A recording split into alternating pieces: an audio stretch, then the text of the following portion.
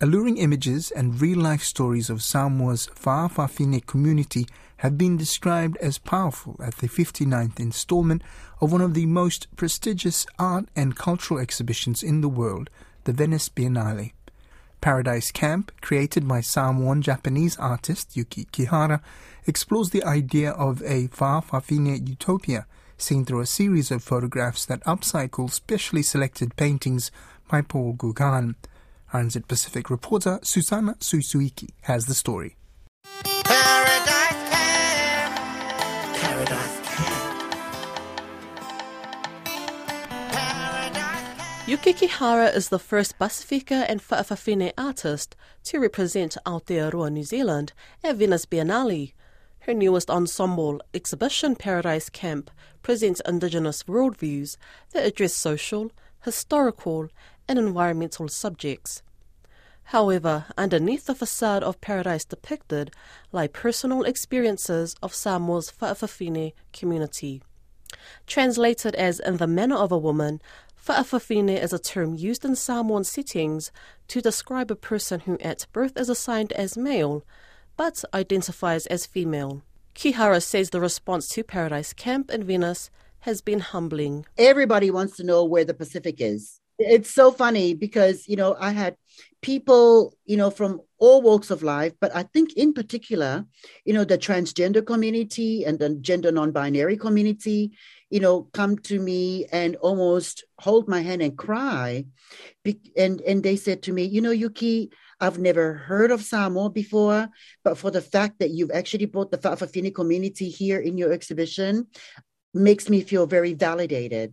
Shot on several locations around Samoa, the models featured in each of the photographs are entirely from the country's queer community. For Alex Su'a, the president of the Samoa Fa'afafine Association, being involved in the production of Paradise Camp made her reflect on the drastic changes Christian missionaries imposed on Pacific cultures, particularly the values they instilled in women, such as seeing modesty as a virtue.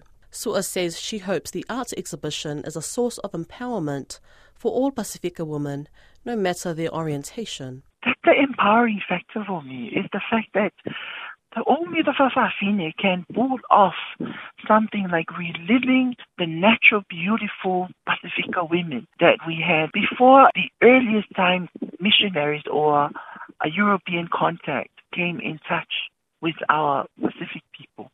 Paradise Camp is shaking up art history, particularly the controversial legacy of Paul Gauguin, who produced a lot of his well-known paintings while living in the Pacific. Curator Natalie King says since its opening, Paradise Camp has drawn in thousands of people, most of whom knew nothing about Samoa. We're all affected by climate change. Many communities are affected by discrimination. But I think it's the way Yuki tells her stories that have resonated and have had, universal appeal.